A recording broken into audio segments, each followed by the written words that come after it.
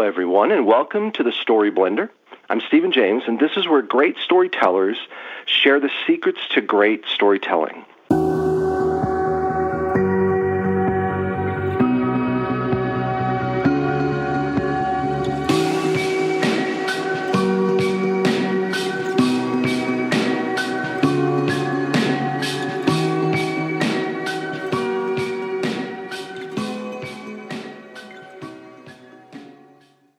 Now, today's guest has been a storyteller for many years, and I first saw him, I think it was on stage at the National Storytelling Festival in Tennessee, and I remember just watching the faces of children listening to him, and I thought, this gentleman has the ability to really just inspire imagination and really just capture the attention of the next generation. And so it's been a number of years now, and he's been telling stories ever since.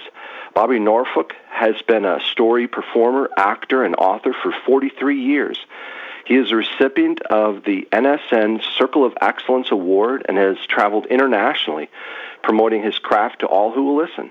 He was a National Park Service ranger at the Gateway Arch and historic old Courthouse in St. Louis for 10 years, honing his living history programs for the stage. In 2018, Bobby was awarded the degree of Doctor of Humane Letters by the University of Missouri St. Louis and gave the commencement address to the College of Arts and Sciences.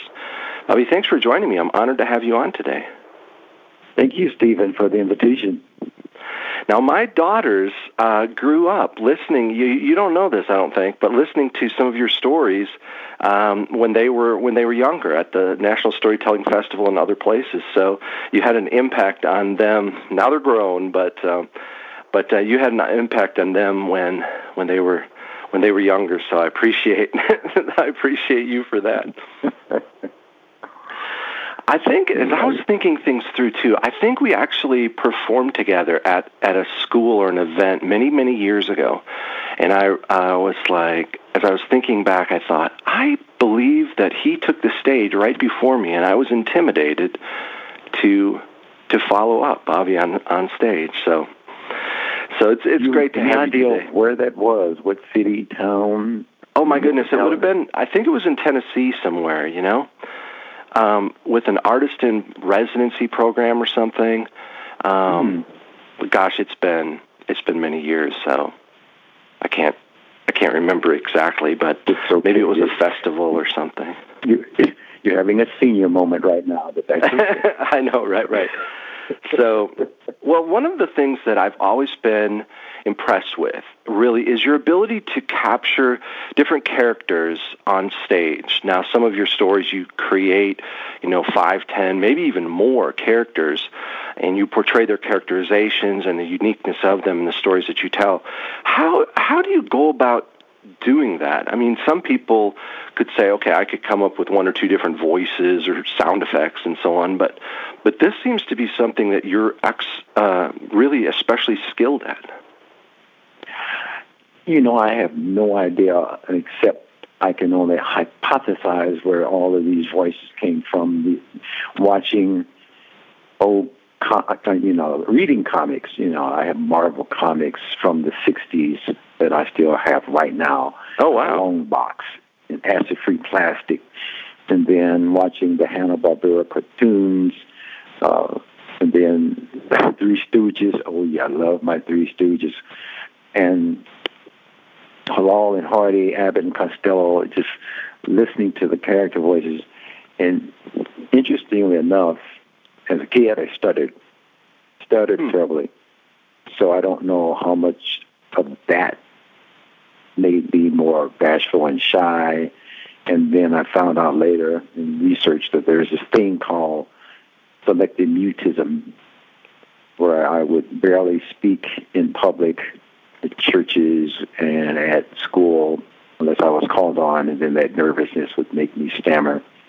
Then I started listening to radio and listening to ballads, especially my favorite ballad of all time by Jimmy Dean, Big Bad John.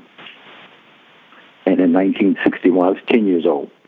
That thing came on the radio, and I remembered it and recited it flawlessly. I think I did it better than Jimmy Dean, actually. And, I still perform it every now and then at storytelling festivals. And so then I watched Johnny Carson's show one day, and lo and behold, Johnny Carson had Mel Tillis on, country singer, who sang Smooth as Silk, and then sat down at Johnny's desk and stammered all over the interview. Yeah. So I found it a meter, rhythm, and rhyme.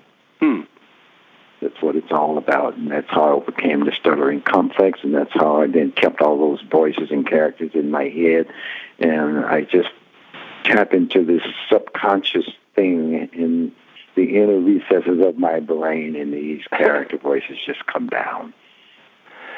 That's great, and I know that you do some original stories, some folk tales as well. And actually, I was curious about this as well, is when you are developing, let's say, a folk tale, do you typically research throughout history different versions of that folk tale and story, or do you tend to just kind of get the idea for it and then go in your own direction? I do a lot of research. As a matter of fact, having been a National Park Service ranger, as you mentioned in the introduction, that was part of the job description, is to do exhaustive research when I'm trying to portray a character in living history, or doing a tour in the museum under the Gateway Arch on the Lewis and Clark expedition, or the Indian Wars, or the Civil War, is to go into exhaustive research and then take those characters. Little did I know that all the characters in history that I was learning, I was then setting pace for future events, which was to create an entire repertoire of living history programming once I put up my Smokey the Bear hat and went for full-time freelance storytelling status. So I do all of that research and then go deeper into folk tales. And my favorite stories, as you well know, in your daughter's folk tales and fairy tales found in our library systems under the numbers 398.2.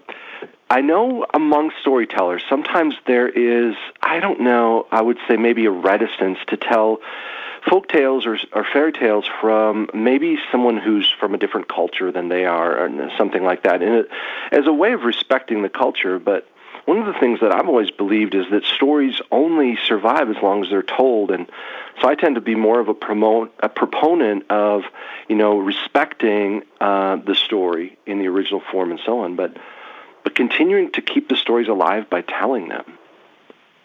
Exactly, and it's an age-old battle, Stephen, about cultural appropriation of stories.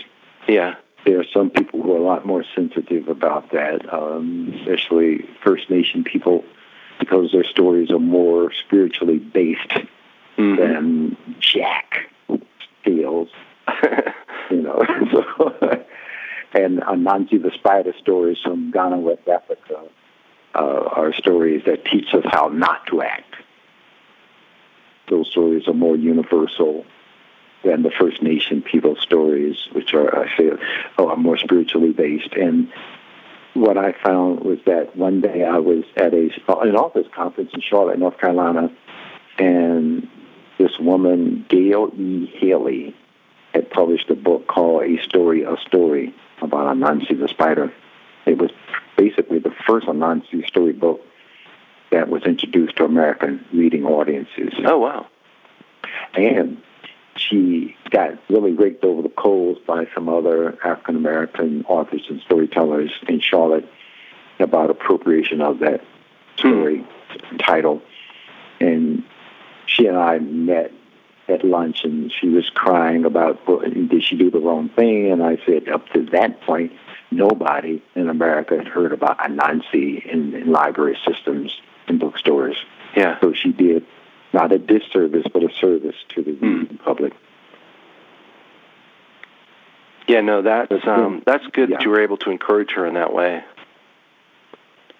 She was, those tears dried up immediately.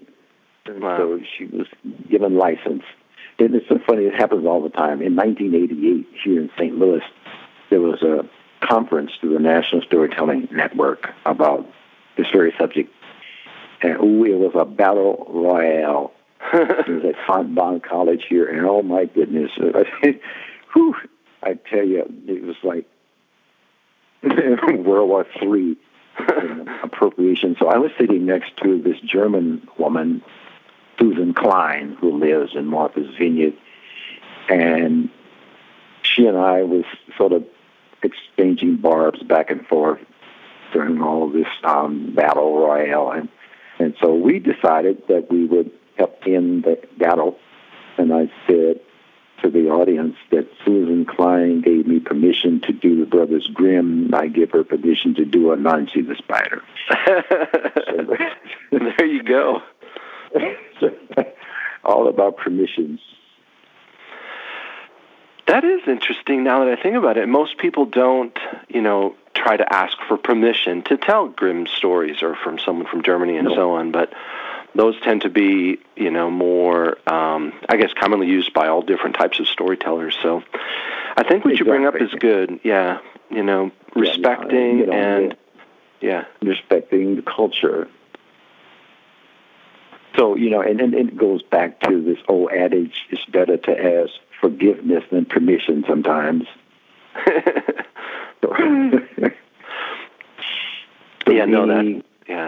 Many white English teachers and usually white female storytellers and teachers talk to me about doing dialect poetry and stories. And I said, it's a very, very touchy subject because, it's kind of difficult to get beyond that. I mean, it almost crosses this line into telling First Nation people stories,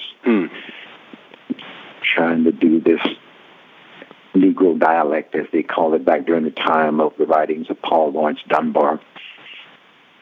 But then there, William Dean Howells, he appropriated many of the black dialect stories, as did many people in Georgia. The Wren's Nest, basically, was created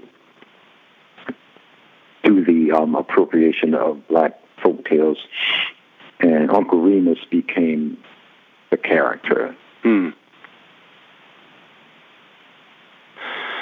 So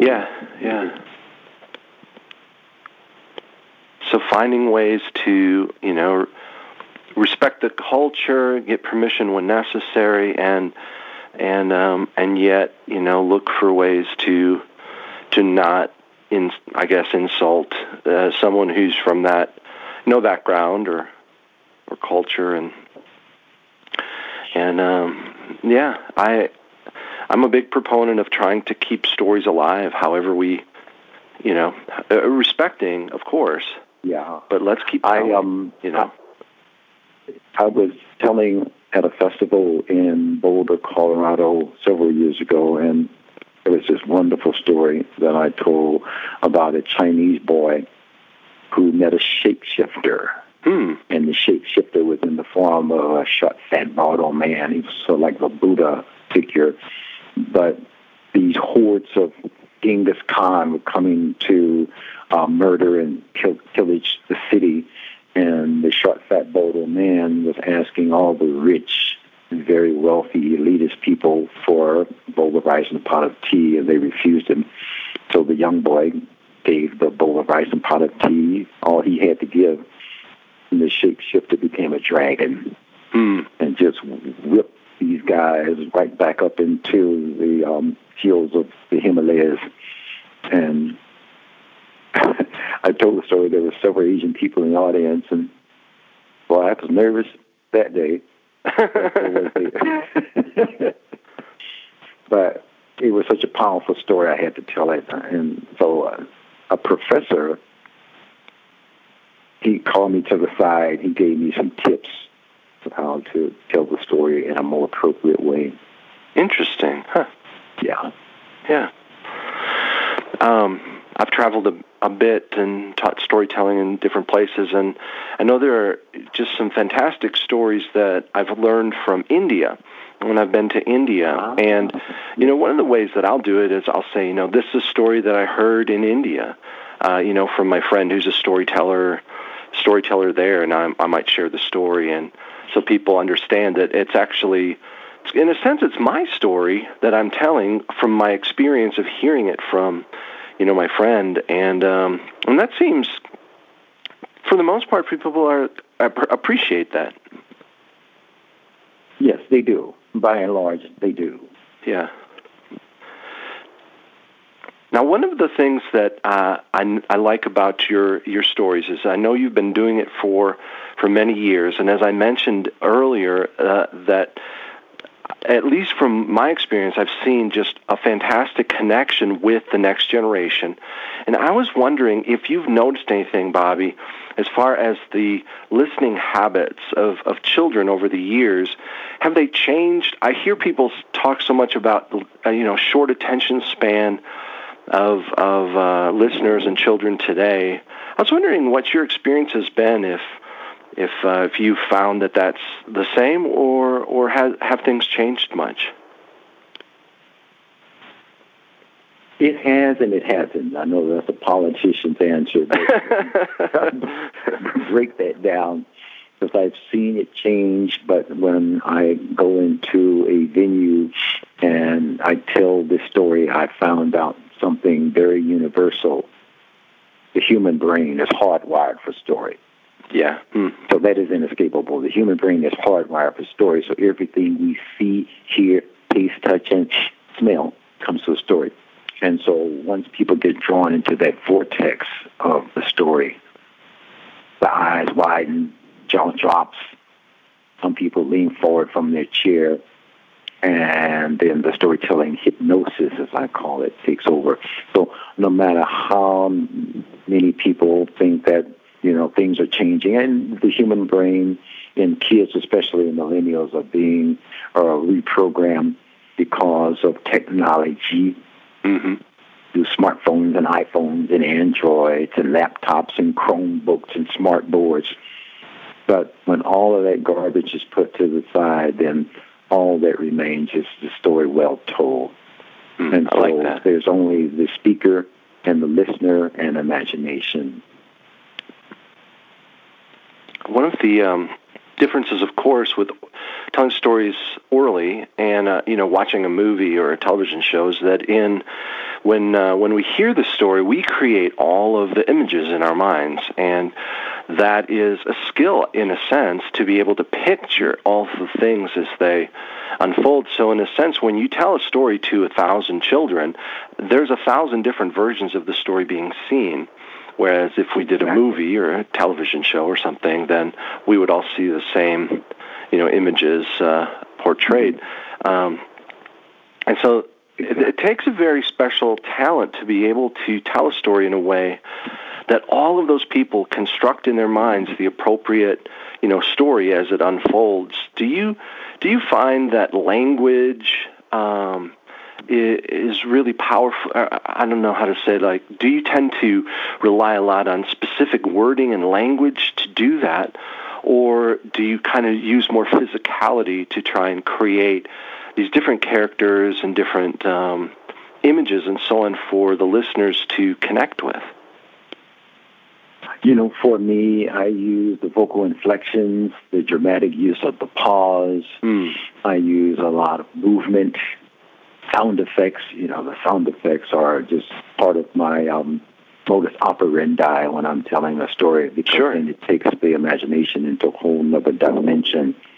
And this goes all the way back to way before technology was invented, and all humans had was a storyteller and then the fire outside.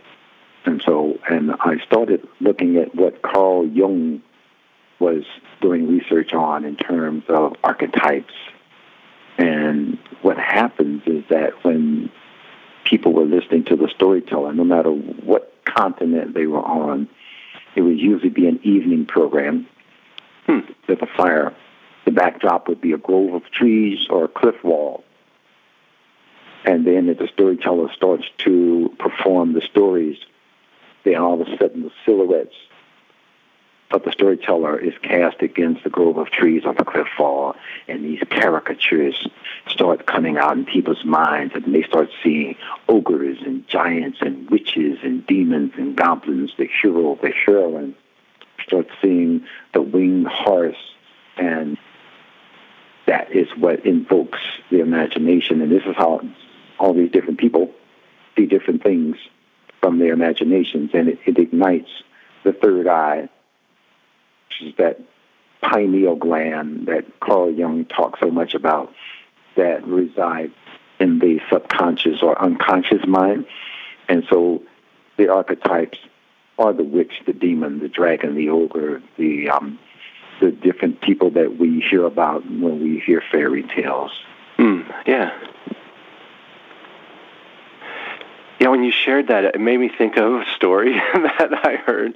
I don't know if this is true, but it certainly, I like the truth that it portrays, and that is that there was a village, the way I heard it was a village in Africa, where some aid workers came and brought televisions, whereas all the people at the village had been listening to the storyteller every night.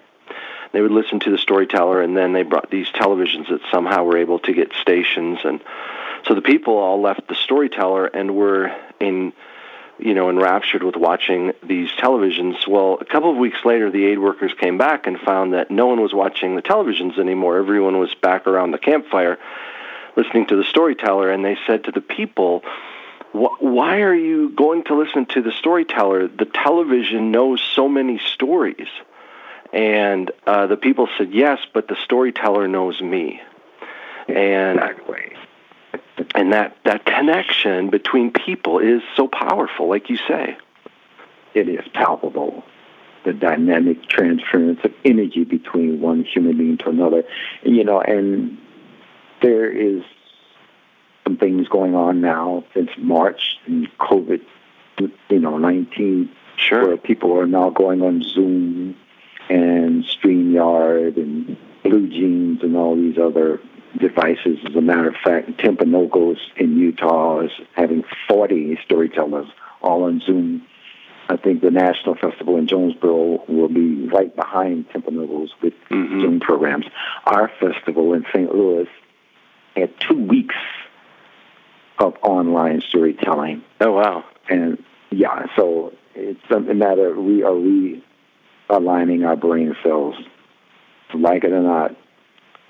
So what I have had to do was just to take the energy that you saw me do on the Jonesboro stage, I now bring that to the Zoom camera. And I think other storytellers who know that it's now sink or swim time for professional storytellers. This technology and this COVID doesn't seem to be going anywhere soon. So either you're going to learn this technology or you're going to have to retire from this profession. Yeah, all of those things that you've mentioned, with the festivals and so on, I've seen more and more go digital, and there's a group that I'm involved with in Jonesboro called the Jonesboro Storytellers Guild, and we do shows on Tuesday nights, and of course those have all gone to Zoom or virtual program, and I find telling a story to a computer screen is so much different than telling it to a live audience.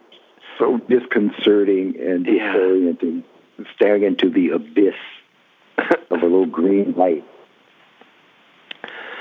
I really like playing off from the response of listeners when I'm telling a story, and you look in their eyes, or you see them nod or smile or laugh, or they look at you quizzically because they don't understand what just happened or what you said, and you adapt to it.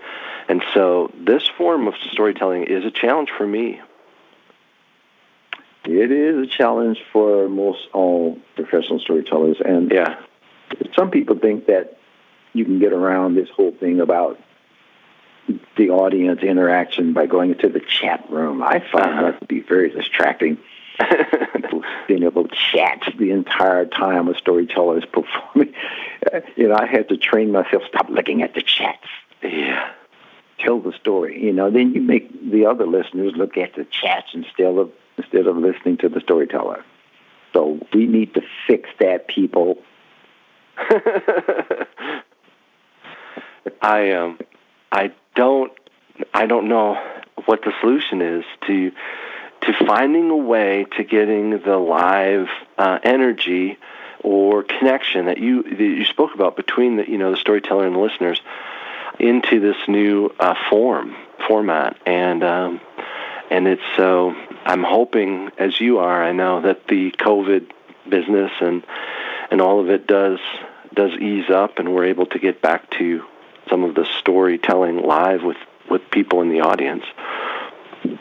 Who knows where things will go next year? Exactly. Every time a college or a university tries to bring students back on campus, all of a sudden there's a spike, and then they start sending the students home. And, of course, the students may be taking the virus back to their houses. So we're in a very strange time right now. We live for hugs. You give a handshake, you give a hug, and now we're trained not to do that. Yeah. Huh. My wife works at a college, and she's a professor as well as an administrator, and they have different signs throughout the college that say, keep 6 feet of social distance, and she's going around and changing the signs. I don't know if she's supposed to or not, but she's changing the signs so they're 6 feet of physical distance. She's like, we don't want people socially distant. We want them socially connected with each other. She's like, yes, keep your physical distance, but she's like, it's similar to what you just said. We thrive on, connection with people, and finding ways to do that is a challenge, but it's so important. It's so vital. I know. Even if a storyteller is live somewhere, you can't see people's smiles because they're wearing a mask. There you go. That's true. I was just thinking back to when you started telling about some of the influences that you had early, in story and storytelling, and how you mentioned both comic books and also television shows and also singers. And I love that there were kind of all these tributaries that came together to form your unique style of storytelling. Do you remember a time where it kind of struck you, or you said, you know what, this is something that I'm either good at or that I really feel a passion to do? It's creating and sharing and telling stories. Was there any specific, calling moment or anything like that for you, or is it just a natural progression for you? A paradigm shift. A paradigm shift. There you go. A tremor in the force. That's right. Yes, actually it was. It was in high school, at Sumner High School in St. Louis, and I was in drama class, and I had this wonderful drama teacher, Claire Lockman Boyce, and she showed me another dimension to my personality because I was so bashful and shy, and studying really didn't leave until probably after my sophomore year. But in drama class, I could be these other personas. I didn't have to be Bobby Norfolk. I could be whomever the persona was on stage in the play. And so I started seeing how then I could then become an actor. And so then after I left high school, went to college, and started reciting poetry. And then after college, I started being a stand-up comedian.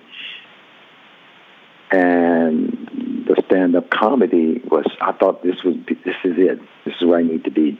Yeah. Because I was unofficially being mentored. They didn't know it at the time. Was political satirist Dick Gregory, comedian Richard Pryor, who was the dirty comedian, and then there was Bill Cosby, who was the clean, quote-unquote, comedian, and George Carlin, who was the wordsmith. And I'm channeling their energies and their talents.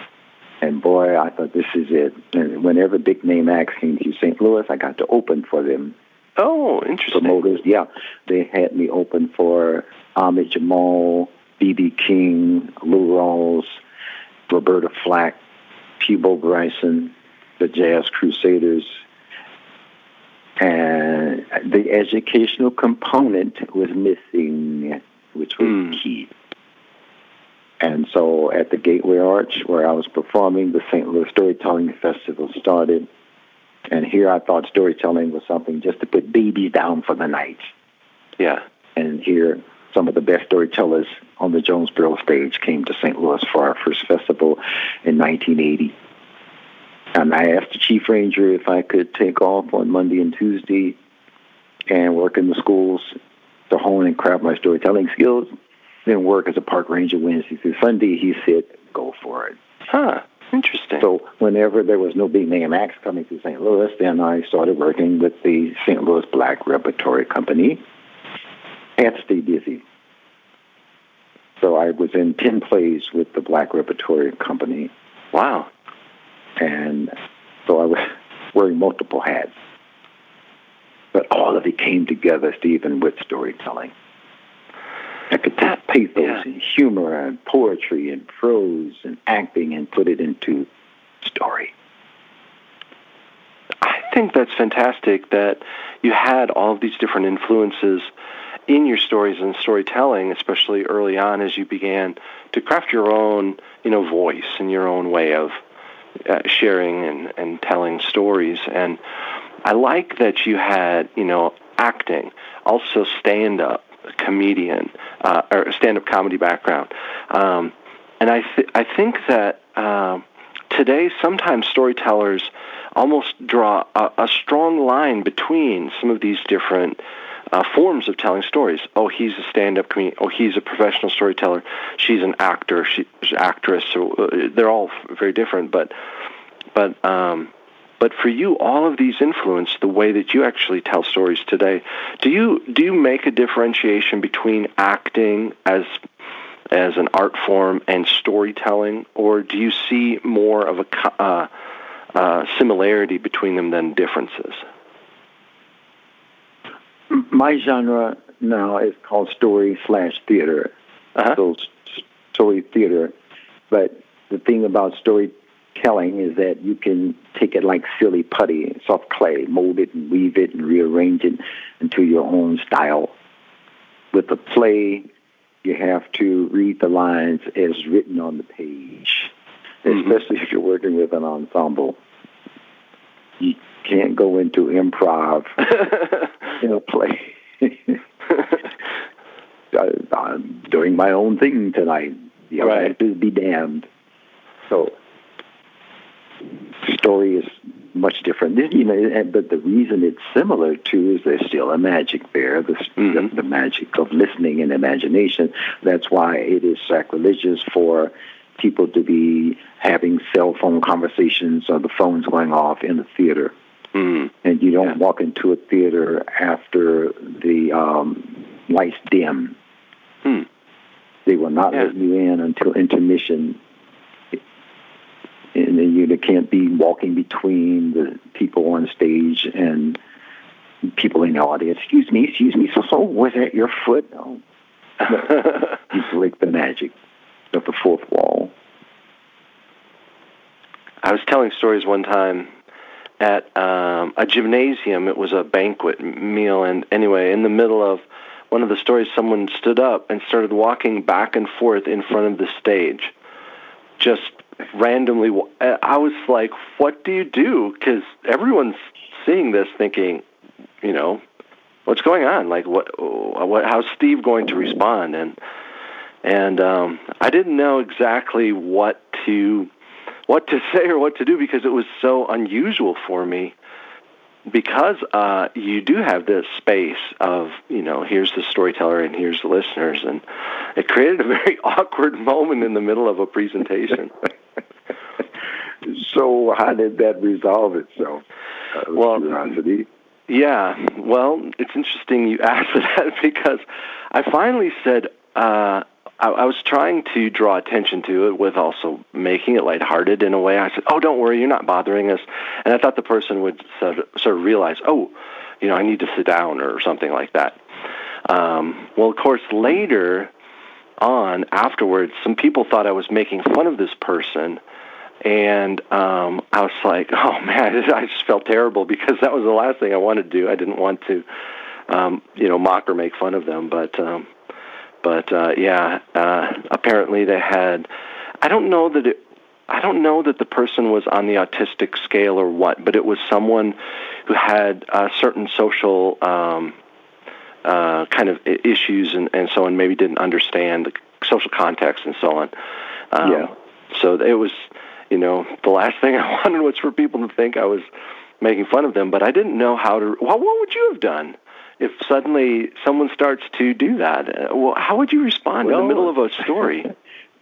There are different ways that I've dealt with it as stand-up comedian, because one of the people that I studied when I did nightclub comedy was Don Rickles.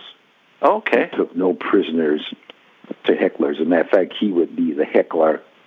He wouldn't wait for somebody to heckle him. He would just attack the audience. And so I created that persona that would shut down any potential hecklers. But then I go into libraries, and you cannot keep people out of the library, whether they be ADD, ADHD, Asperger, and so you expect the unexpected. I was right in the middle of a story, I guarantee you, in my library gig. A kid will start wailing and screaming and crying, and I learned how to just shut it down and just focus on the story, and maybe look over to the librarian, help me.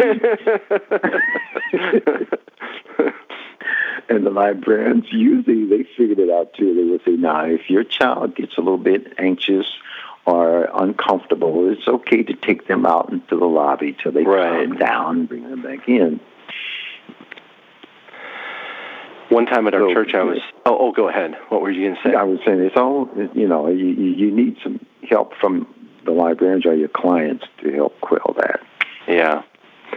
I was just thinking of, when you shared that, I was thinking of a time where I was teaching some Bible stories at our church to the children in the Sunday school program, and this mother came by and dropped her two sons off, and literally one of them tackled the other one, and they were wrestling on the ground, like trying to hurt each other, not just for fun. Yeah. So she drops them off, and she looks at me and says, "Good luck," and walks away. Oh, my goodness. I'm like, oh, really? You're just going to walk away and tell me good luck? So these are the things we don't have to deal with, on Zoom or virtual storytelling, I suppose. But no, we don't. As a matter of fact, well, a little bit we do, because this is why the host in Zoom will have to mute the audience. Because there you go. Sure. People are trying to figure out Zoom. The audience is not muted. So I've heard women doing vacuum cleaning and dogs barking. Kids wrestling in the background like you're tykes. Yeah. And so the host, mute them. Or just kick them off the Zoom. Yeah. Yeah. I've heard where, you've been warned once, the last warning. Wow. It's different times for sure. Now, I was curious a little bit, because I've mentioned your storytelling for children, and we've talked a little bit about that, but you also do programs for adults, and you do living history, programs and so on like this. Do you find that there's a different repertoire that you have for adult audiences or children, or do you find that some stories work really well for people of all ages? The Lewis and Clark program is for all ages, even though it is basically history. York, who was the enslaved man of William Clark, went on the Lewis and Clark expedition, and for 2 years he helped the success of the Corps of Discovery make it from St. Louis to Oregon, back to St. Louis. York was remanded to slavery, and Clark refused to free him. After all the successes they made, having lost only one man in 2 years on that journey from appendicitis, came back and reported to Thomas Jefferson on their findings. And I've had this program all the way from kindergarten through senior citizens and the effect is the same. Mm. They were in all. They actually said they went on the journey with me. As a matter of fact, in Jefferson City, the capital of Missouri, I did this program for K through 12th grade in one audience. And afterwards, I said, any questions? And the kindergartners were raising their hands, wanted to know about Sacagawea. And somebody said, no, her name is really Sacagawea. No, it's Sacagawea.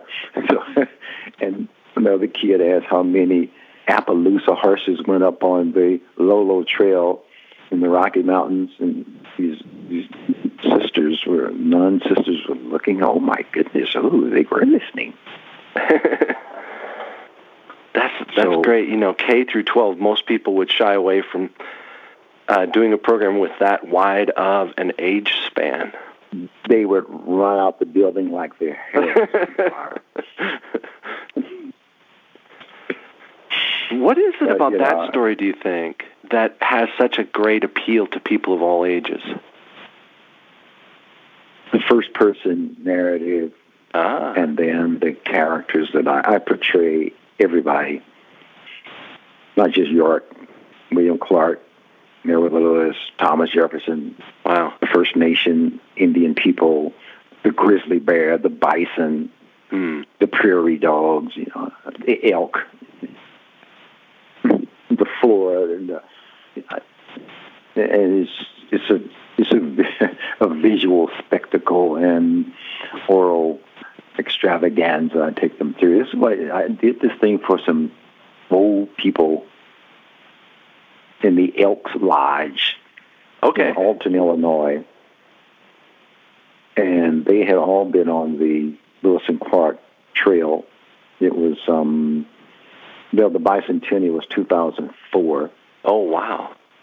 But because the voyage was 1804, so in 2004, the bicentennial was just huge, and all of these people with Winnebagos and RVs started going up and down the Lewis and Clark Trail, and they all said that it brought everything back to them through this 1 hour program. That's it's fantastic. Like going on the journey again. I mean, that's a really a gift that you can give to people. In that sense, it's their gift of their memories. And, even laughter is a gift, to be able to tell a story and see people laugh. In our world, there are so many things that are rough and difficult and, so many reasons not to laugh. And so I feel like it's always, anytime I meet a storyteller who, can share the gift of laughter, I think that's just a powerful, powerful thing. Yes, sir. I agree. There's some research that I did about laughter and frowning, is that when you're frowning and being hateful, there's a poison that is released in the bloodstream from some of your glands. When you laugh, there's an elixir, a youthful elixir that is released. Wow. I believe it. That's interesting. I want to know more about. I need to study up on that. That's fascinating. Now, Bobby, I know that you also have, as well as telling stories and story theater and so on, that you're also an author, and you have a memoir called Eye to the Sky, Storytelling on the Edge of Magic, that's released. Can you tell us a little bit about that and how people can get a copy of that for themselves? The memoir. I got put in my place by some middle school students in Springfield, Illinois, and they were in the gifted class. And I was there in that building for an entire day. I did 4 programs, and then I was in the Library Media Center for lunch, and I was going to do my 4th program, and so I saw a bunch of the students in a huddle, and I asked the librarian, I said, what is that all about? Why are they huddling over there? She said, you'll find out, Mr. Norfolk. Oh, okay. And so the spokesperson came up to the mic, Mr. Norfolk, you have done folk tales and fairy tales and myths and legends and poetry what about your personal journey? You haven't talked about that. I said, whoa. And I said, you got me. No, I haven't. And I said that when I get back to St. Louis, I'm going to start creating some bullet points and some outlines to start my memoir. And I did. So there, as a matter of fact, in the liner notes, I dedicate the book to them. Oh, that's fantastic. Yeah. And so he talks about my journey all the way from a kid when I listened to radio, theater of the mind radio, and then going into all those things we already talked about, stand-up comedy and theater and park rangering, and then my travels around the world. And I talk about some of the more fantastical things that I have encountered in my world travel. And I used the word magic in the subtitle because I was so enthralled with J.K. Rowling's novels.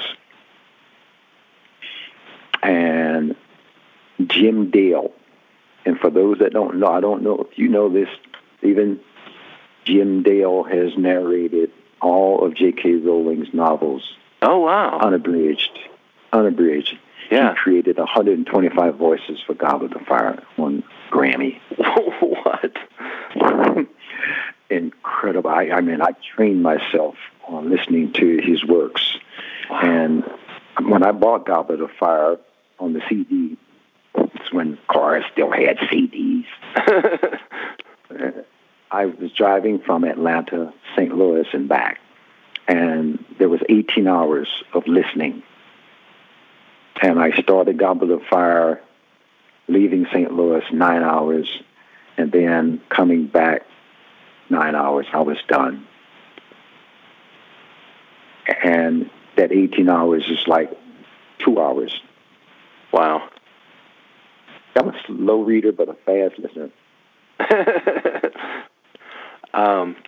No, that's great. That's a neat connection. You know, I was, I think I heard the first of the Harry Potter books on CD back in the day when my children were reading through them and so on. And I was driving somewhere, and I didn't know who was narrating it. And of course, I listened to it, and it was similar. I was on a long drive, and I just couldn't get enough of the story. And I think it was a combination of, you know, great storytelling, great writing, and the narrator, and that's really interesting. 125, voices. That's amazing. And each voice is distinctively different from the other. And Warner Brothers has done a disservice, as far as I'm concerned, to the book and the narration, because it's totally changed from Rowling's writings. It's totally different. And so that is why I prefer the book and the CDs to the movie. Mm-hmm. For example, just one big example. In Goblet of Fire, when Harry was doing the second task and he had to go underwater, Dobby, the house elf, gave him the gillyweed. But in the movie, Neville Longbottom gave him the gillyweed. Hello. Why did Warner Brothers change that? I know it's always it's always difficult, taking one art form, moving into another, media and so on. But certainly fans of the books will notice, they'll notice immediately. Yeah, choices like that immediately. Yeah. Exactly. They're aficionados of the book and the CDs in the movie. When something was all weirded out about Warner Brothers, I could see people sitting in their chairs looking around and say, "Are you watching this?" I remember there was one of the stories that I saw the movie for. My daughter had read the book. She's like, "Dad, you have to take me to this book." I don't remember. Maybe it was the fifth book. But anyway, we went to go see the movie, and there were some things happening in the movie, and I said, "I don't really understand what's happening." She said, "Oh, you have to read the book." And I was like, "Wait a minute, I'm not going to read an 800-page book to understand a 2-hour-long movie." That's why you need the CD. are now flash drive or Audible. So, well, that's great. So Eye to the Sky is your memoir, and I know you're working in some other programs as well. What's kind of on the horizon for you, Bobby? The book is one thing, and somebody even asked me about, eventually even narrating the book itself. Yeah. So I thought, waiting for a few more book sales to kick in, then make some bucks, and then I can go into the studio and narrate my own my own memoir. Sure. And higher education television in St. Louis has me doing several different projects of storytelling and living history, which will eventually be on pay-per-view. So hopefully by October, people can pull up the higher education television website and see my works there. And is there, do you have a website or anything where you would want to direct people if they say, this is really interesting? I don't even know. Do you do consulting now for schools or virtual workshops, anything along those lines? I'm trying to break it into that market now. So, the teachers and administrators don't know what they want to do yet with their students. So I didn't want to be too pushy with them. As a matter of fact, in April, I got a call from a teacher in Memphis, Tennessee, to do a program because she had a grant through the Tennessee Arts Commission. And I said, well, this is April. I said, Zoom program. I said, what about September for the program? She said, no, we won't be ready until November. And then that's a maybe. Oh, wow. Yeah. So I'm just trying to figure out, along with these administrators and teachers, what they want to do and how they want to do it, because they could have the best of intentions. Yeah. When schools convene, and then 2 days later they send everybody home again. Mm. Well, that's true. And so, if there are any teachers, administrators out there listening who say, this sounds fascinating, I want to, contact Bobby and just find out more about the possibilities of him doing sort of some of these remote story shows or workshops and so on, where would you tell them to go? Is there a website you'd like them to? Yes, sir. To click into? Google my name, BobbyNorfolk.com, and go to the website there and pick and choose from the 30 programs that I have offered. Wow. Yeah, I know. I did not want to pigeonhole myself with just a few programs. Well, that's great. And I found out something important is that you have to teach to the curriculum, have to teach to the lesson. And I call myself an edutainer. I like it. So, Bobby, thanks so much for being on the show today and for chatting about story and storytelling, and it's been, like I say, it's been an honor to have you. Yes, sir. Pleasure's all mine. Thank you. And you should have come up and introduced yourself down there in Jonesboro when we could still shake hands and hug. Next time we'll do it for sure. So I want to thank everyone for listening, and please do check out Bobby's website and some of his books and his recordings, and maybe if you are able to catch him in person as soon as things open up. So thanks again for listening. For more information about our other guests and to check out our other podcasts and broadcasts, search on iTunes or Spotify for The Story Blender or click to thestoryblender.com. Don't forget to like us and subscribe to receive our weekly podcasts on Friday evenings. And folks, always remember, the art of the story is all in the blend. Take care, everyone, and we'll see you next time.